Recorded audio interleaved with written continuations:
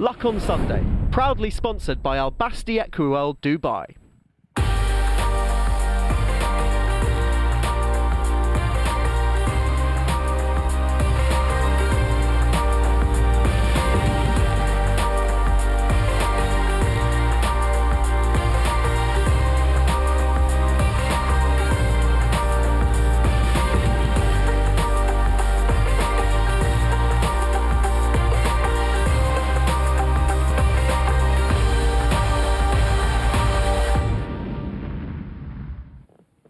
Good morning, I hope you're well. Welcome to Luck on Sunday. Through the next 90 minutes we have a packed show for you, and here's what's coming up. Well, we've got Derby fever this week, and we will begin by looking back on last evening's Irish Derby. It was a win number 14 in that race for Aidan O'Brien. Would you believe it? You probably would. He also had the 1, 2, 3, 4, and this horse Santiago is making up into quite a thoroughbred after his heroics at Royal Ascot. He wheeled right back and did it all over again. Irish Derby number 4 for Seamie Heffernan. Aidan will seek to dominate on the Downs on Saturday as well, with undoubtedly a strong-ish squad, though perhaps not quite as all-powerful as sometimes it is. It will, of course, be an unusual event. We'll be getting all the news from the Director of Racing, Andrew Cooper, plus catching up with a couple of lively outsiders' connections. One of those is Highland Chief, who's been well backed this week. Could he give Watcombe, the base of the Coles, another victory in the race after generous all those years ago? Also be talking to Emissaries trainer Hugo Palmer, the Northumberland Plate hero. We'll be reflecting on the action from Tattersall Sales this week, which had some notable high spots, but was largely a disappointing sale for vendors of the Breeze-Up horses. What are the implications for the industry? We'll be discussing that and much more with Luck on Sunday regular Eve Johnson-Horton will be joining me live in the studio very shortly. And shortly after 11 o'clock, I will also be joined here at Luck on Sunday HQ by this man. He is Charlie Parker, the incoming president of the Racehorse Owners Association. He's recently been elected to the board of the British Horse Racing Authority.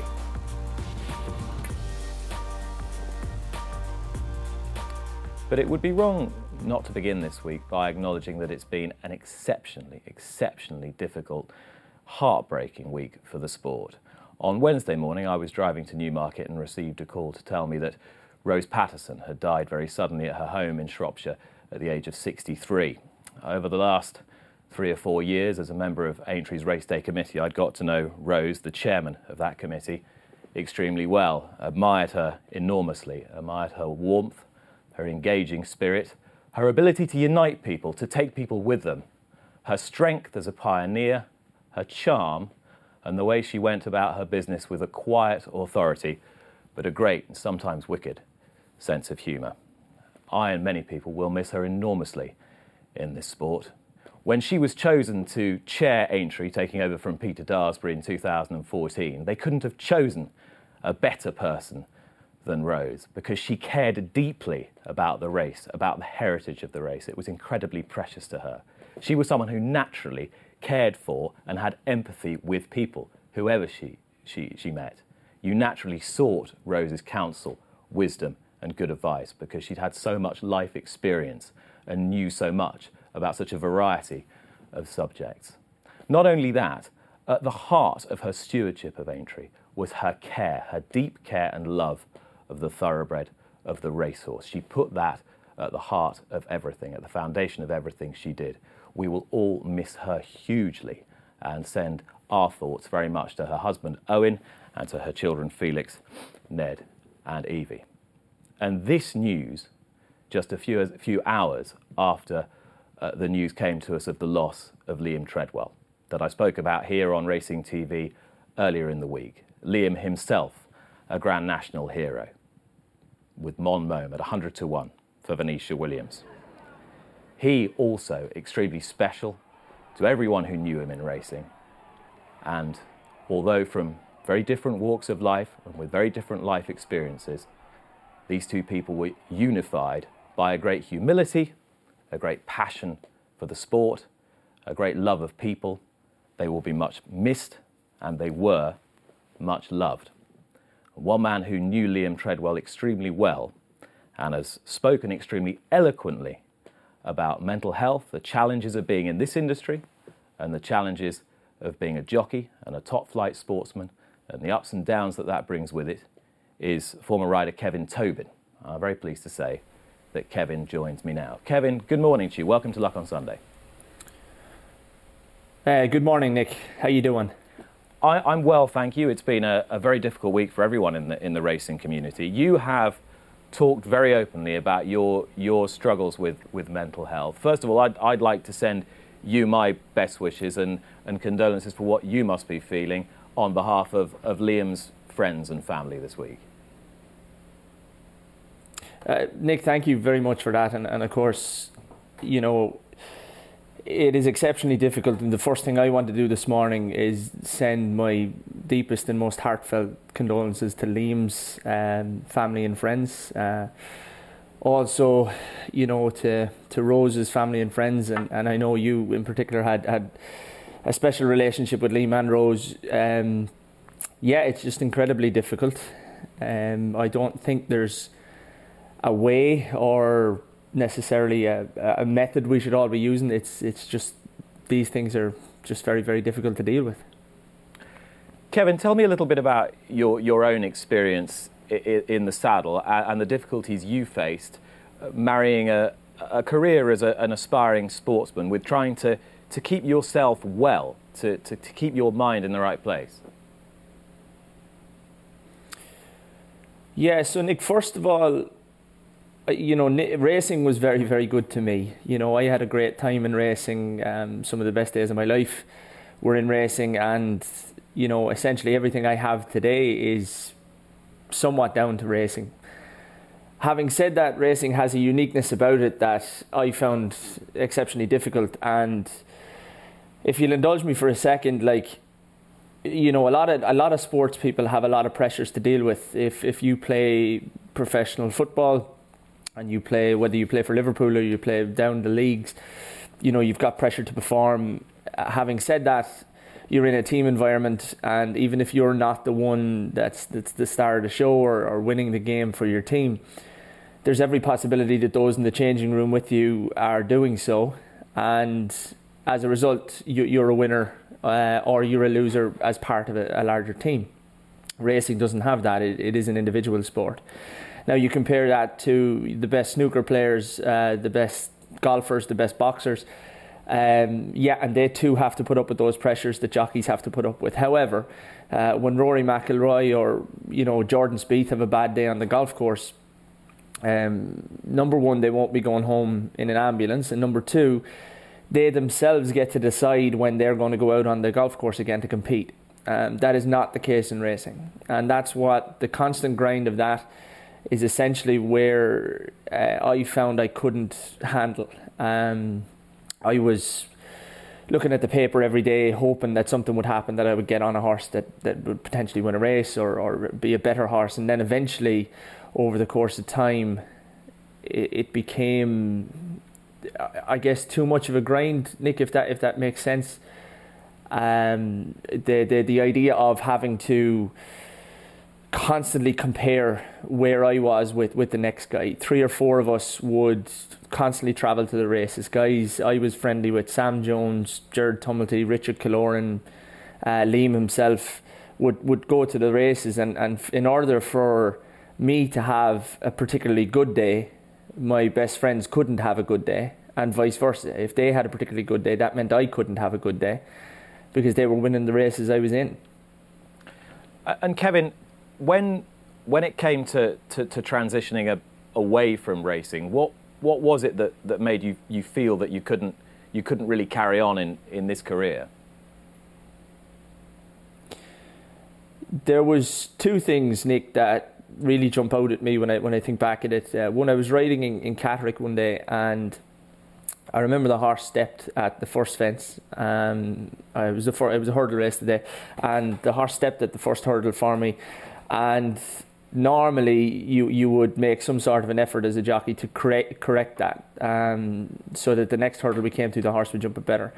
And the first thing that crossed my mind was that I hoped he continued to step, so there was a chance I might be injured, which then became an excuse or a decision I didn't have to make to step away from racing for a little bit. Which, when I got back inside to the weighing room and maybe got in the car on the way home, it became very obvious that is definitely not a healthy way to be thinking. And the second thing, looking back now, Nick, was that I was no longer the victim in my own world. I was no longer feeling I deserve better, I should be getting rides, I'm good enough. I became the villain. And what I mean by that is everybody I spoke to, my parents, my family, my close friends, I felt I was becoming a burden to them, not only in my issues or problems, but my general everyday. You know, when my dad would check in with me in the evening time about how the day was, it became very difficult for me to actually express how I was feeling in real terms. And this to me is a key point, Nick, that a lot of the messaging right now is you know, if you're feeling down, talk to somebody, and we all need to talk about it. And I 100% agree with that. However, I had gotten myself to such a point that, you know, it was needing something pretty drastic, like stepping away from racing, moving out of the UK back home, taking up a completely different career. That's what allowed me to get back to somewhat of level terms with myself. And if I could describe it as a way, an analogy I use when I'm working with people now is somewhat of a, you know, we're all in a boat. Every one of us are you know, on a boat in a river, sailing our own journey right the way through life. And life itself, you know, will put holes in our boat. That's what happens every day. You know, whether it's the car doesn't start, or you're late for work, or your boss doesn't do what you want to do, or whatever it is, will put a hole in your boat. Now, healthy people and people that are in a good place with their mental health will have the skills in their toolbox to plug that hole in the boat. However, when you're young or you're in a merry-go-round like what racing is, those holes just continue to come in your boat, and eventually you start to sink. Now, where I had gotten myself to the point was I was no longer in a boat, I was up to my neck in water, and something pretty drastic had to be done to get me out of that. And what we need to do is not necessarily just talk. We need to begin to teach people younger how to plug those holes in the boat before the boat starts to sink, and get the skill sets across about how we're all going to deal with these things as they come, you know. We're quite well conditioned in society, Kevin, aren't we, to look after our bodies well now, and especially as sportsmen. And you know, the mind, simply your brain, part of your body. It's about time if we look after our brains properly, as we're conditioned to look after our body, then we will be in better position, to use your analogy, to plug those holes in the boat. So it's a question of being aware of everybody's well-being, mental well-being, rather than just providing this as a curative service. Is that what you're saying? Well, absolutely, Nick. There's a couple of things in that. I mean, one, I don't think, and I mean this sincerely, I don't think I'd have survived my time in racing had social media been as prevalent as it is today. You know, it's racing by its nature is a comparative sport. You know, everybody is comparing everybody to everything. Every horse is compared to another horse. We even cross-compare generations. Every time you read the paper, it's a comparison of one horse to another. You're then, as a jockey, I mean, when I was riding, there was a constant out there that Tony McCoy was going to be champion jockey. Well, my fee and Tony McCoy's fee were the same. So I was constantly being compared to every other jockey in the weighing room. And that then became part of my identity. Was my value as a person was tied into who I was as a jockey and how I achieved as a jockey. And the irony of it all is that we are most inclined to take care of other people's mental health as well. If somebody reaches out to you and to talk to you, more often than not, we will listen to them. As I say, the irony of that is that we quite often don't pay much attention to our own. And like I say about social media, when we're not looking at somebody face to face, or we're not speaking to somebody over the phone, we tend not to really care about the consequences of what we're saying or what we're writing. And I think that's a major change that has happened in the last 10 or 15 years, is that now somebody's opinion and somebody's comparison of you as a writer, as a trainer, as an owner, they are now entitled and have the access to let you know exactly how they feel about you, and exactly how disappointed in you that their money that they had put down and their opinion of you wasn't what they thought it was 10 minutes earlier. And I do think that's a contributing factor to people's mental health today, and something that we should definitely consider, taking more seriously about how we address those things, and not essentially I'd say this to the general public, look yourself in the mirror before you write that message, before you leave that message, and ask yourself, if your son or daughter, your mother, your father, your brother, your sister was to read the message you'd just written, would you still be okay with you being the one writing it? And if the answer is ever no, or if the answer is even maybe it's not the best thing for you to write. Kevin, finally, we can be much kinder to each other, and you've articulated that very well. How would you advise those who are struggling to be kinder to themselves? I think that's a great question, Nick. I have a couple of things to say on that. The first thing I'd say is the industry as a whole does do well. However, I think it's time. We have a physiotherapist in the weighing room now. There's a doctor present all the time. I wonder if racing will consider having a mental health counsellor, a mental health professional as just a permanent in a weighing room now, and maybe there's a monthly check-in for 20 minutes with every jockey in the weighing room, and over the course of time, it's something that jockeys could just get used to doing. And even if you're not a talker, or you're not one to share your feelings, you eventually learn the skills, and we learn where the standard line is with you, when you're above and below that, it's recognised and we deal with it.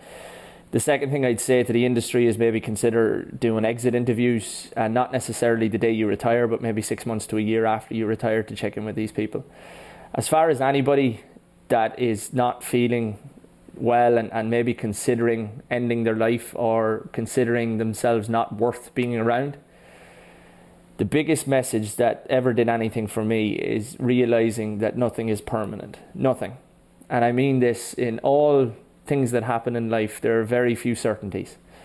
And the one certainty I can promise you is that nothing is permanent. The sadness you're feeling, the loneliness, the envy, the anger, the jealousy, the isolation, the anxiety, the fear, the darkness, that weight on your shoulders, that boat sinking, is not permanent. And if you do anything today, just promise yourself 24 more hours, reach out to somebody that you trust, and just say the words, "I'm not doing so well," and just see what happens. And I promise you that your load will be lightened, and you'll make it through, because the world is a far better place with you in it than not.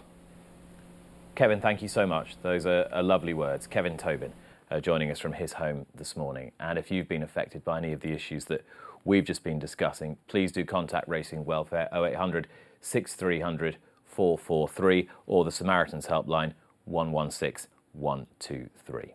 We are going to take a short break. When you rejoin me, I'll be joined by trainer Eve Johnson-Horton.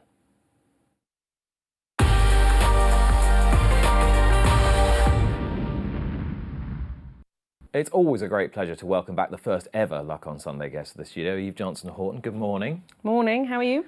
Lots happened since I last saw you. How have things been for you? It's not too bad. I mean, we have something to do. So when lockdown happened, you still got to get your horses out. You still got to look after your staff and everything like that. I struggled the first month or so, I have to say.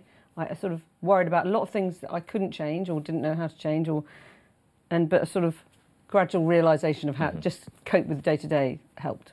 And the staff in the yard and the horses all in good health and good spirits and moving forward the way you want? Yeah, I think so, yeah. I mean, Good. The staff in the yard have been amazing. They've just head down, got on with it, and they've been brilliant.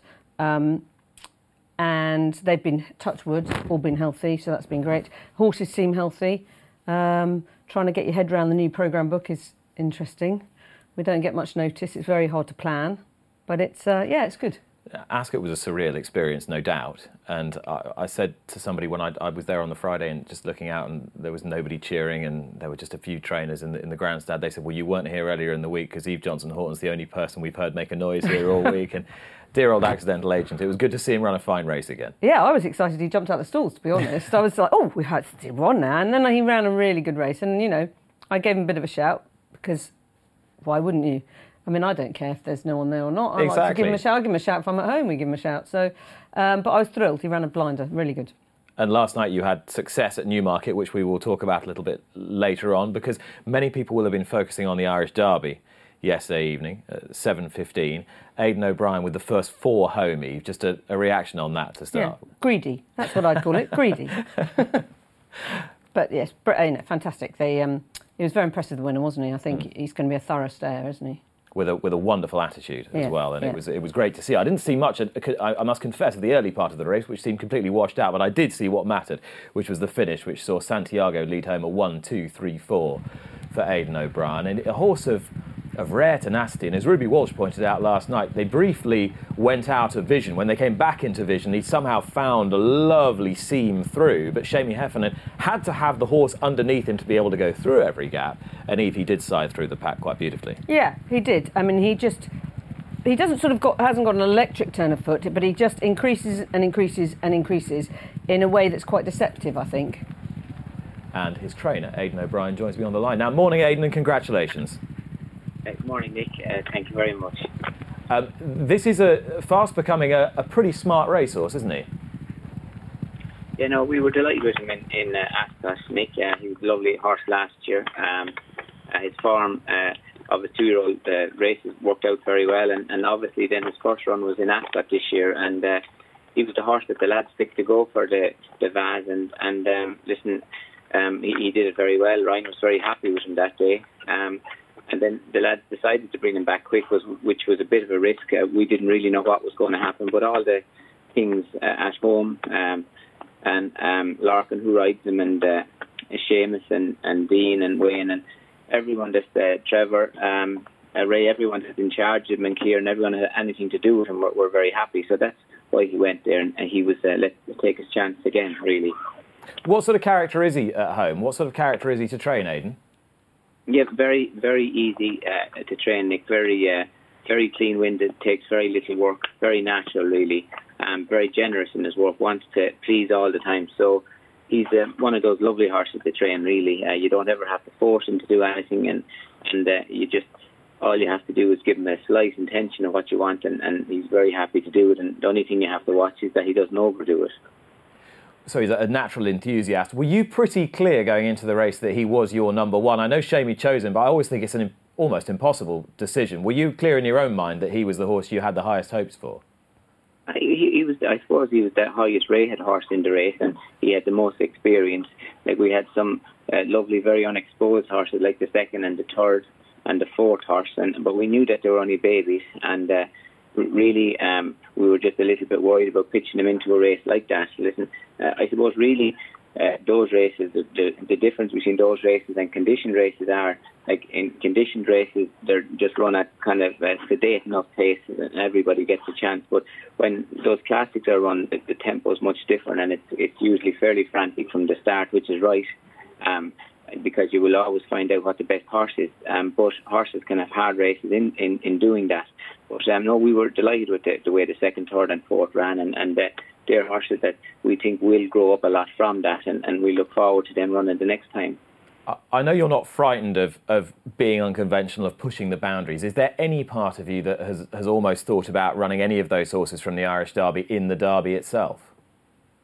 Yeah, I suppose it's very possible. I spoke to John and Michael and Derek yesterday, and the entries are being made on Monday, so they'll wait to see what everybody thinks today and tomorrow before they decide to make an entry or not. And if any of them have come out of the race exceptionally well, and and they want to make an entry, obviously that's what will happen. But I would say they didn't do much today, so they'll do a canter tomorrow. So I'm sure we'll speak sometime through the morning and then see what they want to do. But it's not impossible, Nick.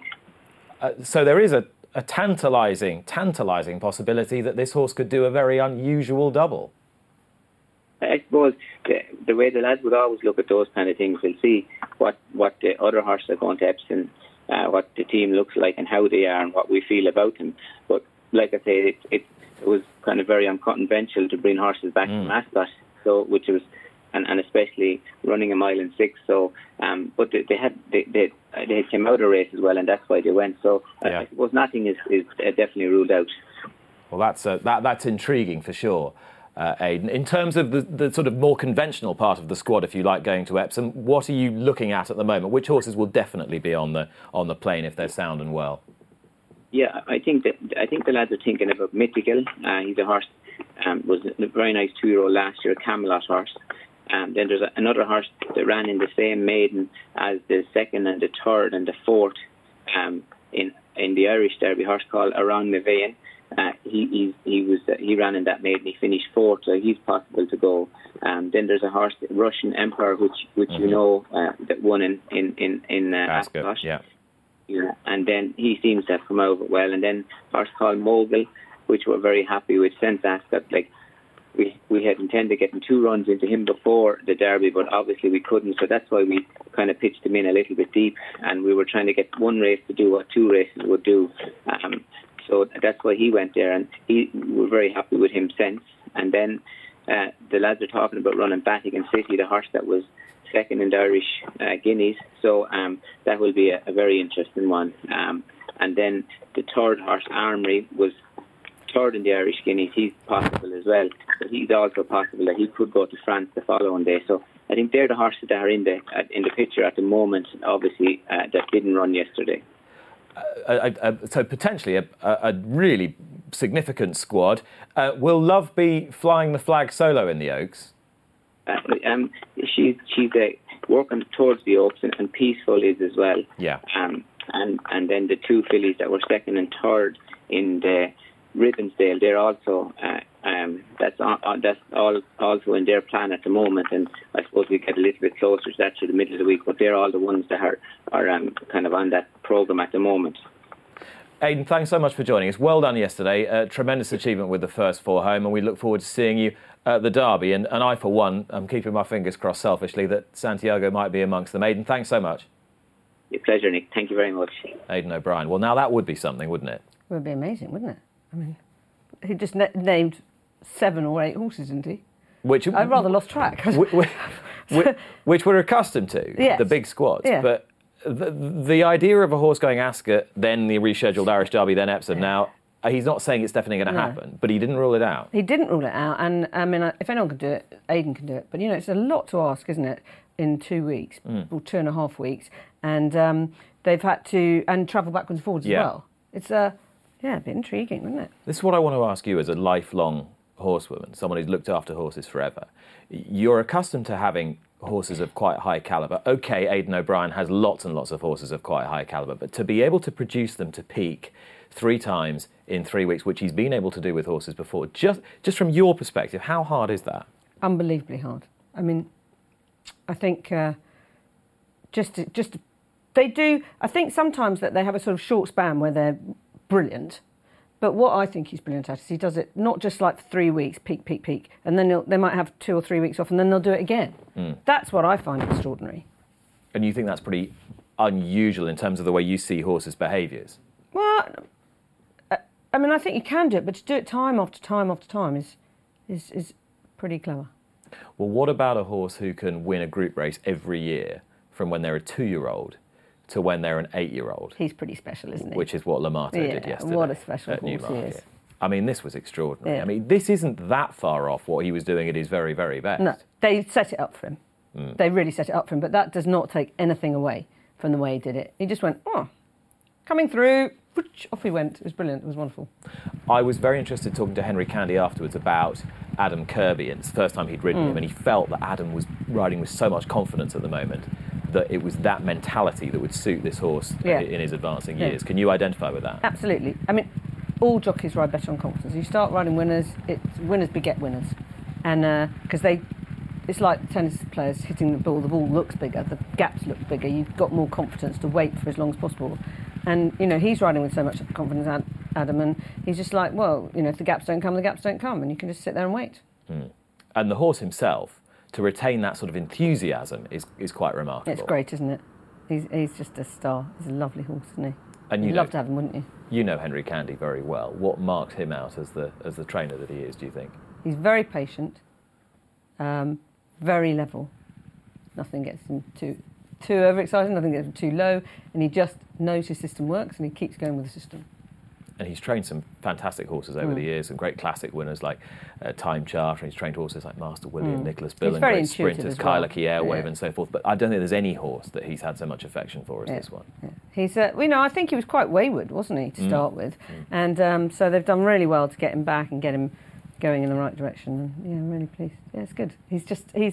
He's the sort of horse you love, isn't he? You see him turn up and you love him. Yeah, and I think he's fast becoming he's become a favourite about 3 years ago, but he's becoming even more of a favourite now. I mentioned you had a winner of the last race at Newmarket yesterday. I can tell you it was a very, very lonely experience. I think you were the only person there to see it, weren't you? I was. I looked around, I did a 360 of the Rowley Mile. There was literally no other human being in sight. I mean, the Rowley Mile is bleak at the best of times, but oh my goodness. I went there on Guinness Day and I felt like there'd been a nuclear holocaust or something, so imagine what it was like then.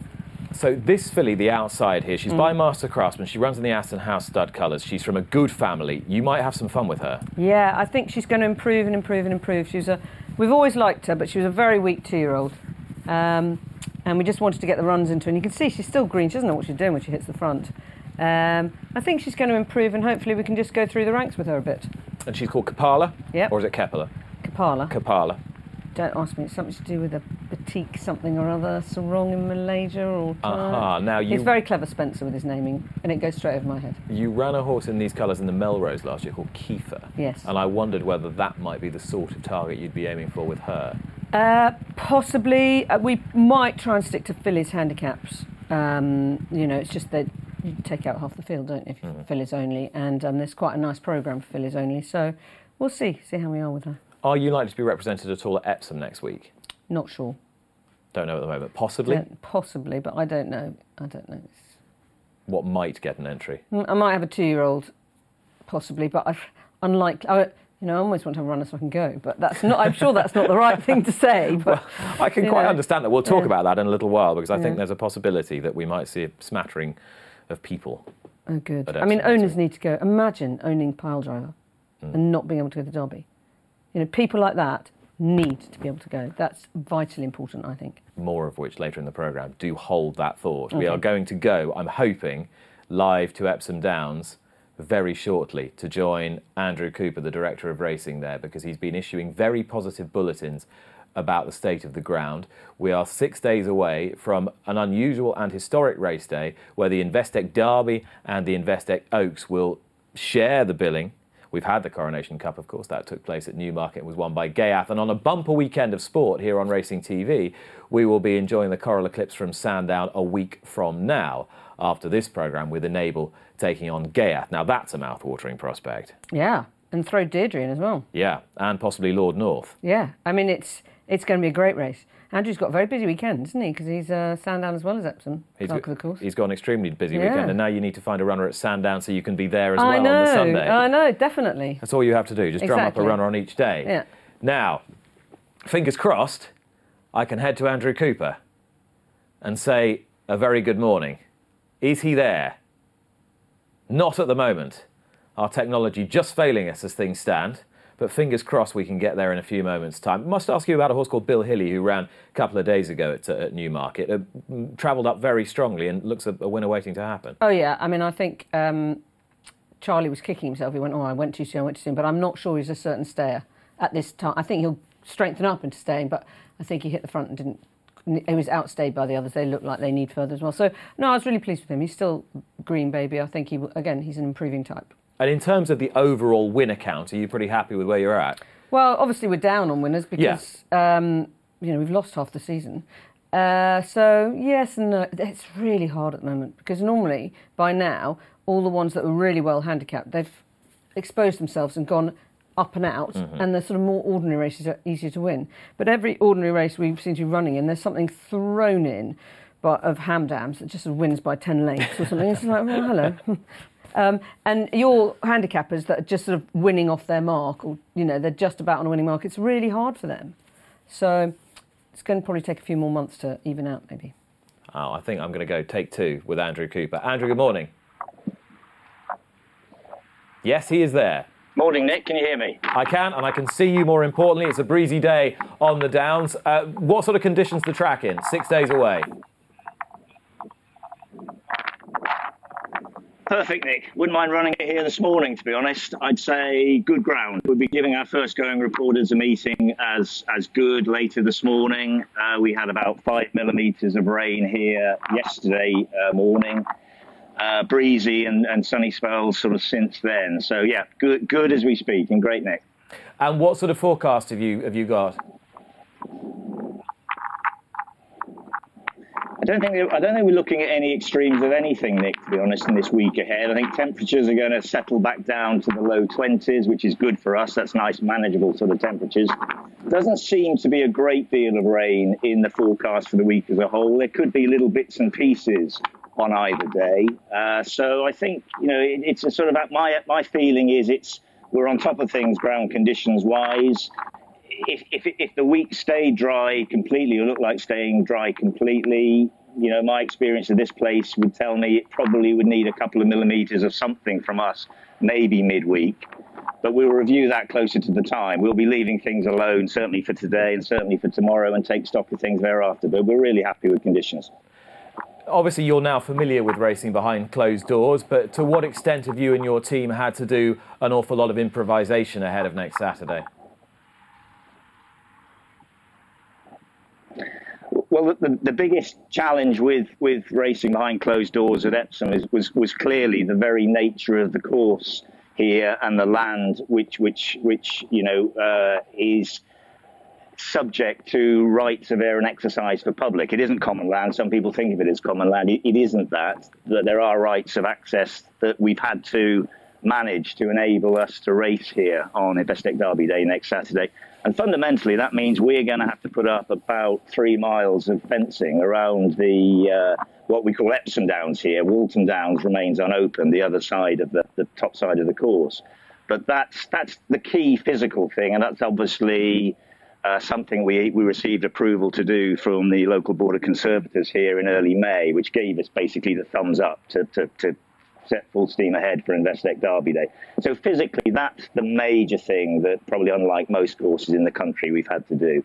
Otherwise, internally, we've done what everyone else has done. We know we've put cubicles in for the jockeys, one-way systems everywhere. But obviously, the sort of regulations are still evolving at the moment and are certainly beginning to ease somewhat, or perhaps with some additional people perhaps being able to come on course, and we're waiting for further advice on that sort of thing. So, but we're all set to go here with a behind closed doors race day. Well, we've had a bit of an indication from the BHA that there's going to be a statement of some sort put out tomorrow, we think, from the RCA and the ROA. And we've got the ROA president incoming, Charlie Parker, joining us later in the studio. So we may get some steer in that respect. Andrew, in terms of having the Oaks and the Derby on the same day, what sort of challenge does that present you? I found it, having researched it, I was actually amazed that it hadn't ever taken place before. I thought surely sometime in the 1780s, or maybe even during the wartime derbies, the Oaks and Derby had actually taken place on the same day, but they've always been at least a day apart at the various Epsom and obviously the wartime Newmarket meetings. So I mean, in a sense, the easiest thing from a track preparation point of view, both for here and for the Coral Eclipse at Sandown, is we are only looking at one day's racing. Usually with the Derby, our preparations are trying to make sure that we have the track in condition for a late afternoon Derby on the second day of a 2-day meeting. And obviously, from a track preparation point of view, really only having sort of one day and one target to aim at is a lot easier. And I think I'm really pleased with both the race programme that we've come up with. We weren't sure at one stage whether races like the Princess Elizabeth and the Surrey Stakes and the Woodcote could form part of this programme. But I think it's a really balanced, interesting day's racing, and we're hugely looking forward to running both these hugely important classics on the same day. Andrew, thank you so much for talking to us. We can't wait to see you at Epsom. And from the sounds of what Aidan O'Brien was saying, you might get a pretty big field as well. Yeah, I think it'll be interesting. It'll be fascinating to see what this entry stage tomorrow brings. And, it is shaping up to be an absolutely fascinating Investec Derby. Andrew, thanks a lot. Andrew Cooper, the Director of Racing and Clerk of the Course on Epsom Downs. Now, could it be more Derby success for Watcombe? Last tasted in 1991. Can you believe it's that long ago? It doesn't seem like that long ago. No, I remember Generous winning really clearly. I can't believe that. Really clearly and really, really impressively. Yeah. And now it is not just Paul Cole's name on the licence, it's Oliver Cole as well. Highland Chief is their representative. And Ollie Cole joins us on the line now. Ollie, good morning. Good morning, Nick. How are you? I'm very well, thank you. How is Highland Chief, more importantly, and is it all systems go definitively for the Derby next Saturday? Yes, it is. It is all systems go. Obviously, it's probably closer. The race has come closer than it would be ideal, but the horse seems in great form and all systems go. And he seems really well in himself here. We couldn't be happier, but as I said, it is a bit close. But from what we can see here, he's in fine fettle. And given how quickly after the race at Ascot, Jim Hay was suggesting the Derby might be next, was this a premeditated plan from some way out during the lockdown? Well, honestly, we are very disappointed after Newmarket, and before Ascot, about 2-3 weeks, he sort of showed himself off really well here. He's been working really well, and going into the race, we were quietly confident, although we couldn't be sure after him putting in that performance at Newmarket. But we thought he'd run well, and he showed us what he's made of. To make up all that ground and win and slightly sort of veer left, he showed us what a truly good horse he is. You are just about old enough to remember Generous streaking clear in the 1991 Derby. Do you have to pinch yourself to think that with only a few weeks that your name's been on the licence, you now have a runner in the world's most famous horse race? Yeah, it's amazing, really. It's probably a bit lucky, but you're only as good as the horses you've got, and we're really, really lucky to have him, and I hope he runs a good race. He'll obviously have to stay. We think he will stay after his performance at Ascot. Obviously, with the incline at the end of Epsom, no one can be quite sure. It really is a true test of a mile and a half, and but from what we can see, we're hoping he will stay, and he's very exciting because he's got a great turn of foot. Who's going to ride him, Ollie? We've got Andrea Radzini. He's taken the ride. Rossa, obviously, is a very, very good jockey. He's, but on the big occasion like this, you really need someone that's got the experience. And Andrea is amazing around Epsom, and having him on board is a real bonus, because obviously no one's going to give an inch. None of the jockeys are giving it an inch, and Andrea seems to creep through everywhere or anywhere. Well, that's what you need. You need plenty of luck, and I know you've said it. You've got it. The horse is clearly in good fettle. Wishing you all the very best. Adding another rich layer to what's already a fantastic looking Investec Derby. Ollie, thanks very much indeed. Good luck. Yeah, thanks for having me. Thank you. Not at all. I mean, the nice thing, Eve, isn't it, that Aidan might have 9-10 runners, but you've got Ollie and Paul there with a runner. You've got Andrew Balding with 3 runners, including the Guineas winner. I know. William Muir with a runner. We haven't even mentioned Kameko. Exactly. And, you'd think he looks to have a really solid chance, doesn't he? You'd hope so, wouldn't you? I mean, he looks like a stair in the making. I can't see why he wouldn't stay. He's beautifully balanced. He doesn't seem to have holes in him, I don't think.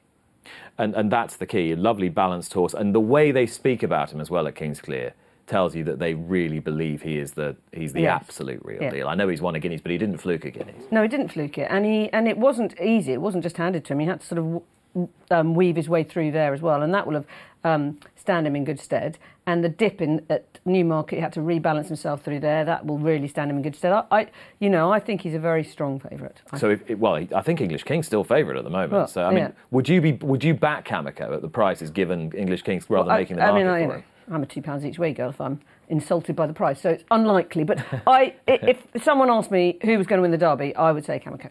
When Accidental Agent won the Queen Anne, did you have £2 each way? Yeah, I did. Or did you have a bit more? I had a tenner each way. Yeah. At 100 to 1, I was... Quintuple your stake. Yes. How's he going to get on at Windsor this afternoon? Obviously, he's better on a straight track. his form's there to be seen, but it's limited with options for him. There's this race, there's the Summer Mile, and then there's nothing really until maybe the celebration at Goodwood. So, they put him up £4. So, I mean, we'd thought about maybe going in the Bunbury Cup when we're 107, but running off 111 in the Bunbury Cup isn't ideal. So, we'll see. It's a long straight, isn't it? I think he'll run really well.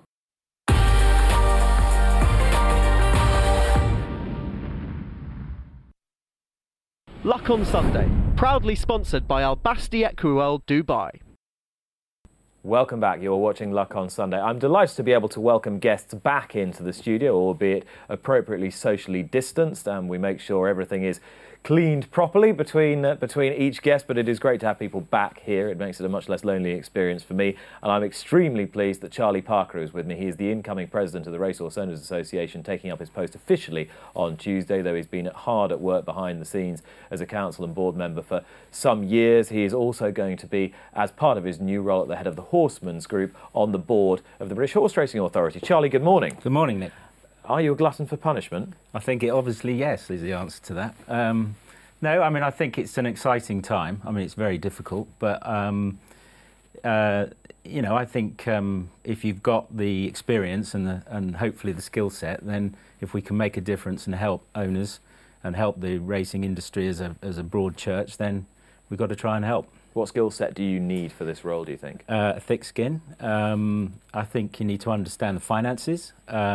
You obviously have to understand owners and their desires and their wishes and their hopes, but also, the rest of the horsemen in terms of the trainers and the breeders and jockeys, stable staff. And I think also you really need to have a grasp of the wider financial picture that racecourses face, where the revenues come from, where the costs go, and I suppose some historical knowledge as to how we've got to where we've got to, instead of just arriving and saying, crikey, it's all a mess, and why has this happened, and actually knowing where we've got to. What is the most pertinent question in your in-tray from owners? Prize money.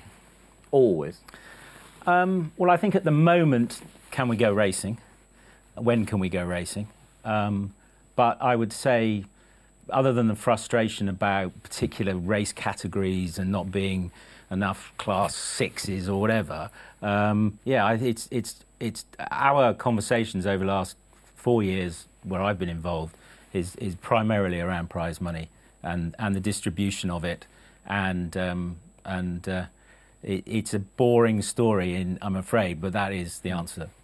Things have got quite heated in the last couple of weeks. A war of words is not putting it too strongly between the RCA boss, Racecourse Association boss David Armstrong, and the chief executive of the ROA, Charlie Liverton, who's been an occupant of that seat before. Both of them rather suggesting that the other party didn't understand the needs of the other. It's unfortunate that things go public. We have worked incredibly well together as an industry to get racing back on, and I do mean that. That's not just lip service.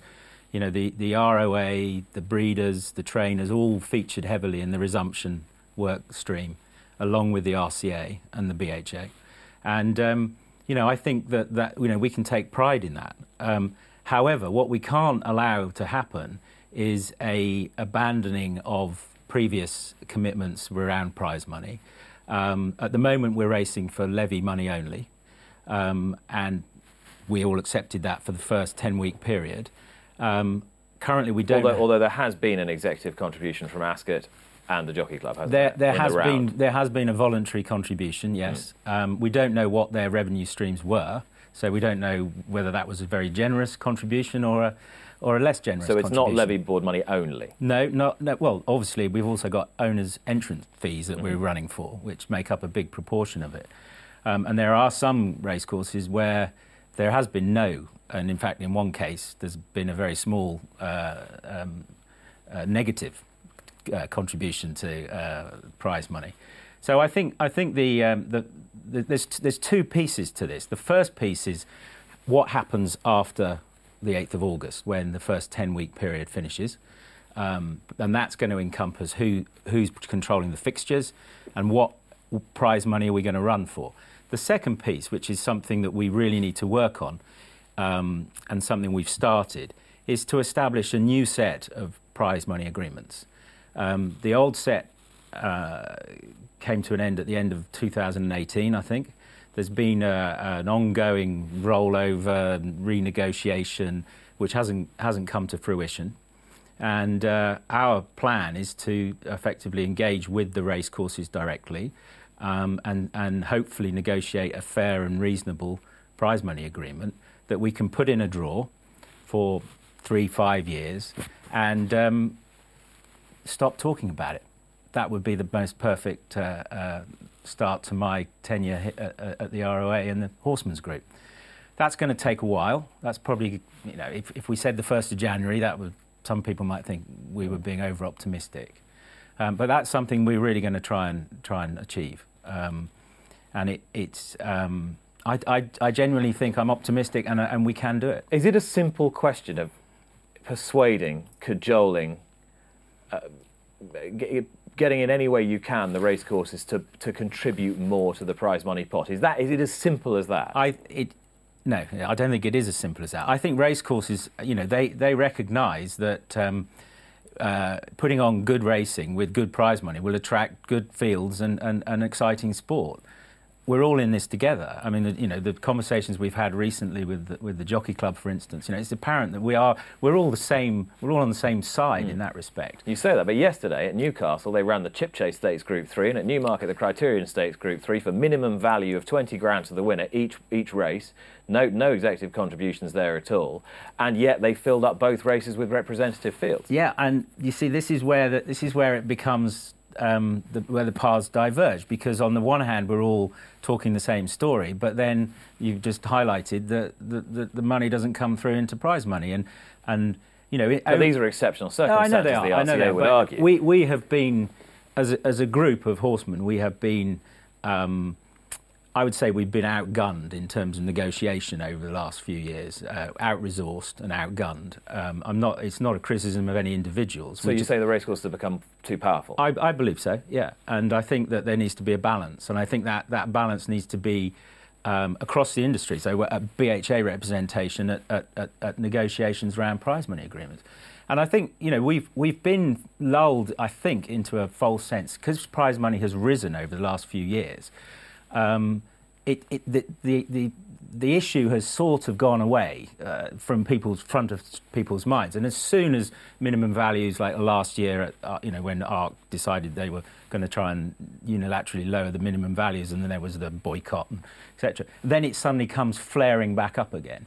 And I think what I would really like to do is to establish a relationship with the racecourses, and establish those agreements that we can then just move on and enjoy the sport and do the things that we need to do around the sport. Bring young children in and bring university students in and engage with a different demographic. Make the experience of owning a horse at a racecourse much more interesting, much more fun. Make owners feel really cool about going racing and the treatment they get. But we can't do all of that until we've sorted out the prize money. So what do you say to David Armstrong strongly refuting the suggestion that the racecourses are acting in some sort of quasi-cartel and are essentially fixing prize money rates between them and acting anti-competitively in order to shore up their own finances at the expense of the horsemen who haven't had any opportunity really to use the government retention furlough scheme in the same way that racecourses have? Well, I mean, we can pick bits out of letters and we can sort of fight those battles. That the fact is that owners during lockdown spent something in the region of £33 million a month on training fees, racing for no prize money. The owners as a group lost a lot more money than the racecourses did during the same period. So to then say we're not going to return to any executive contributions as a contractual obligation, as opposed to some sort of gift. We'll bung in a few quid here.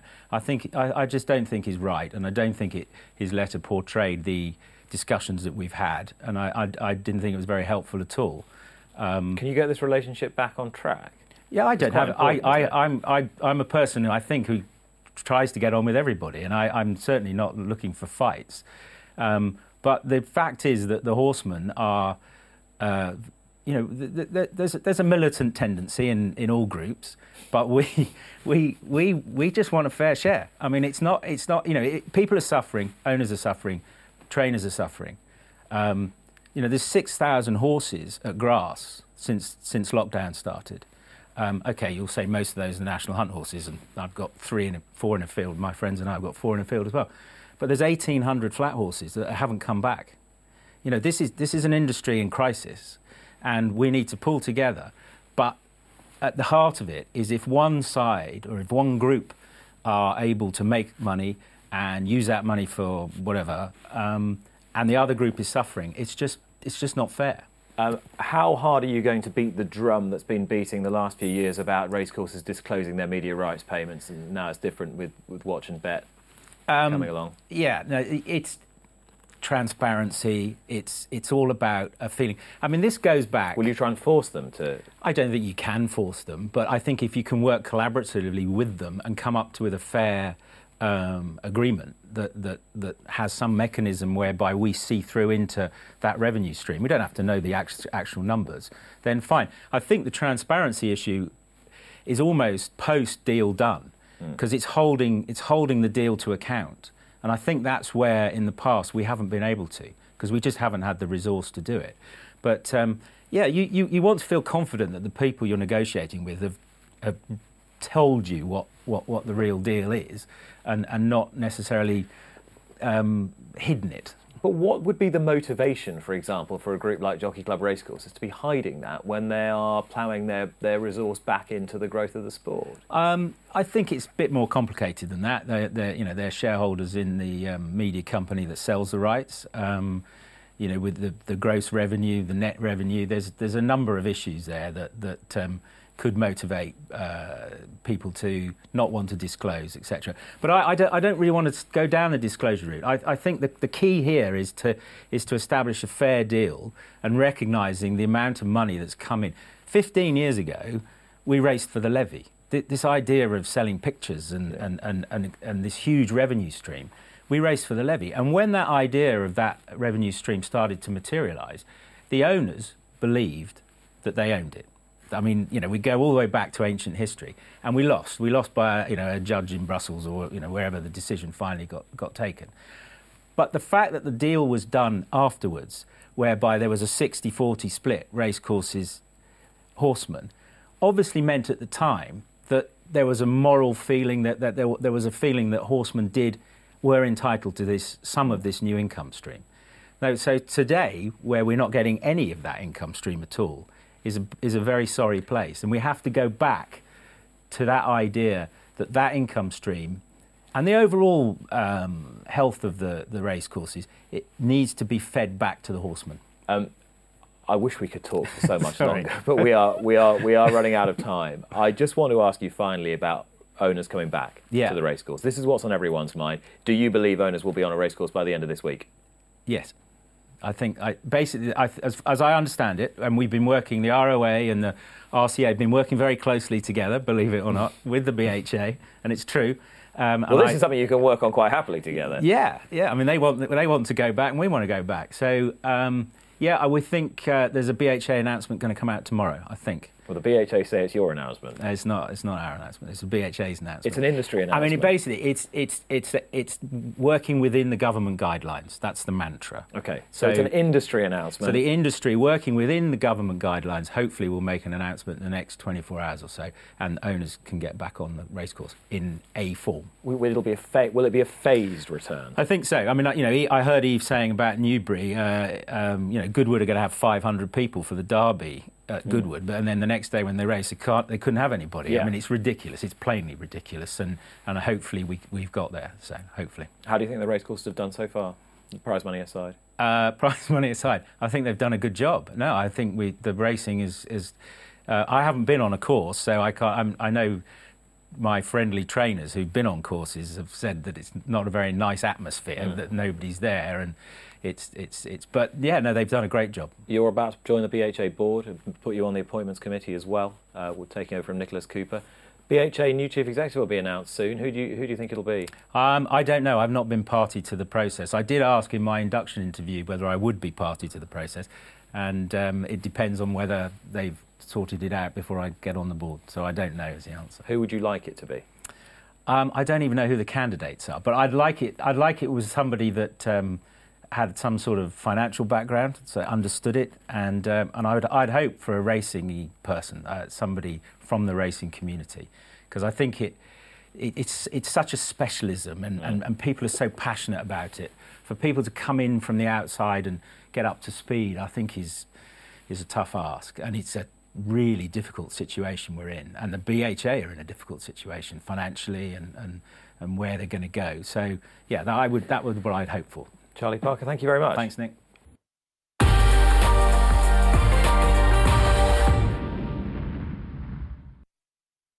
Luck on Sunday, proudly sponsored by Al Basti Equiworld Dubai. You've been listening to the Luck on Sunday podcast, the weekly digest of the best bits from Luck on Sunday, the programme that brings you the best guests and insights from around the racing world.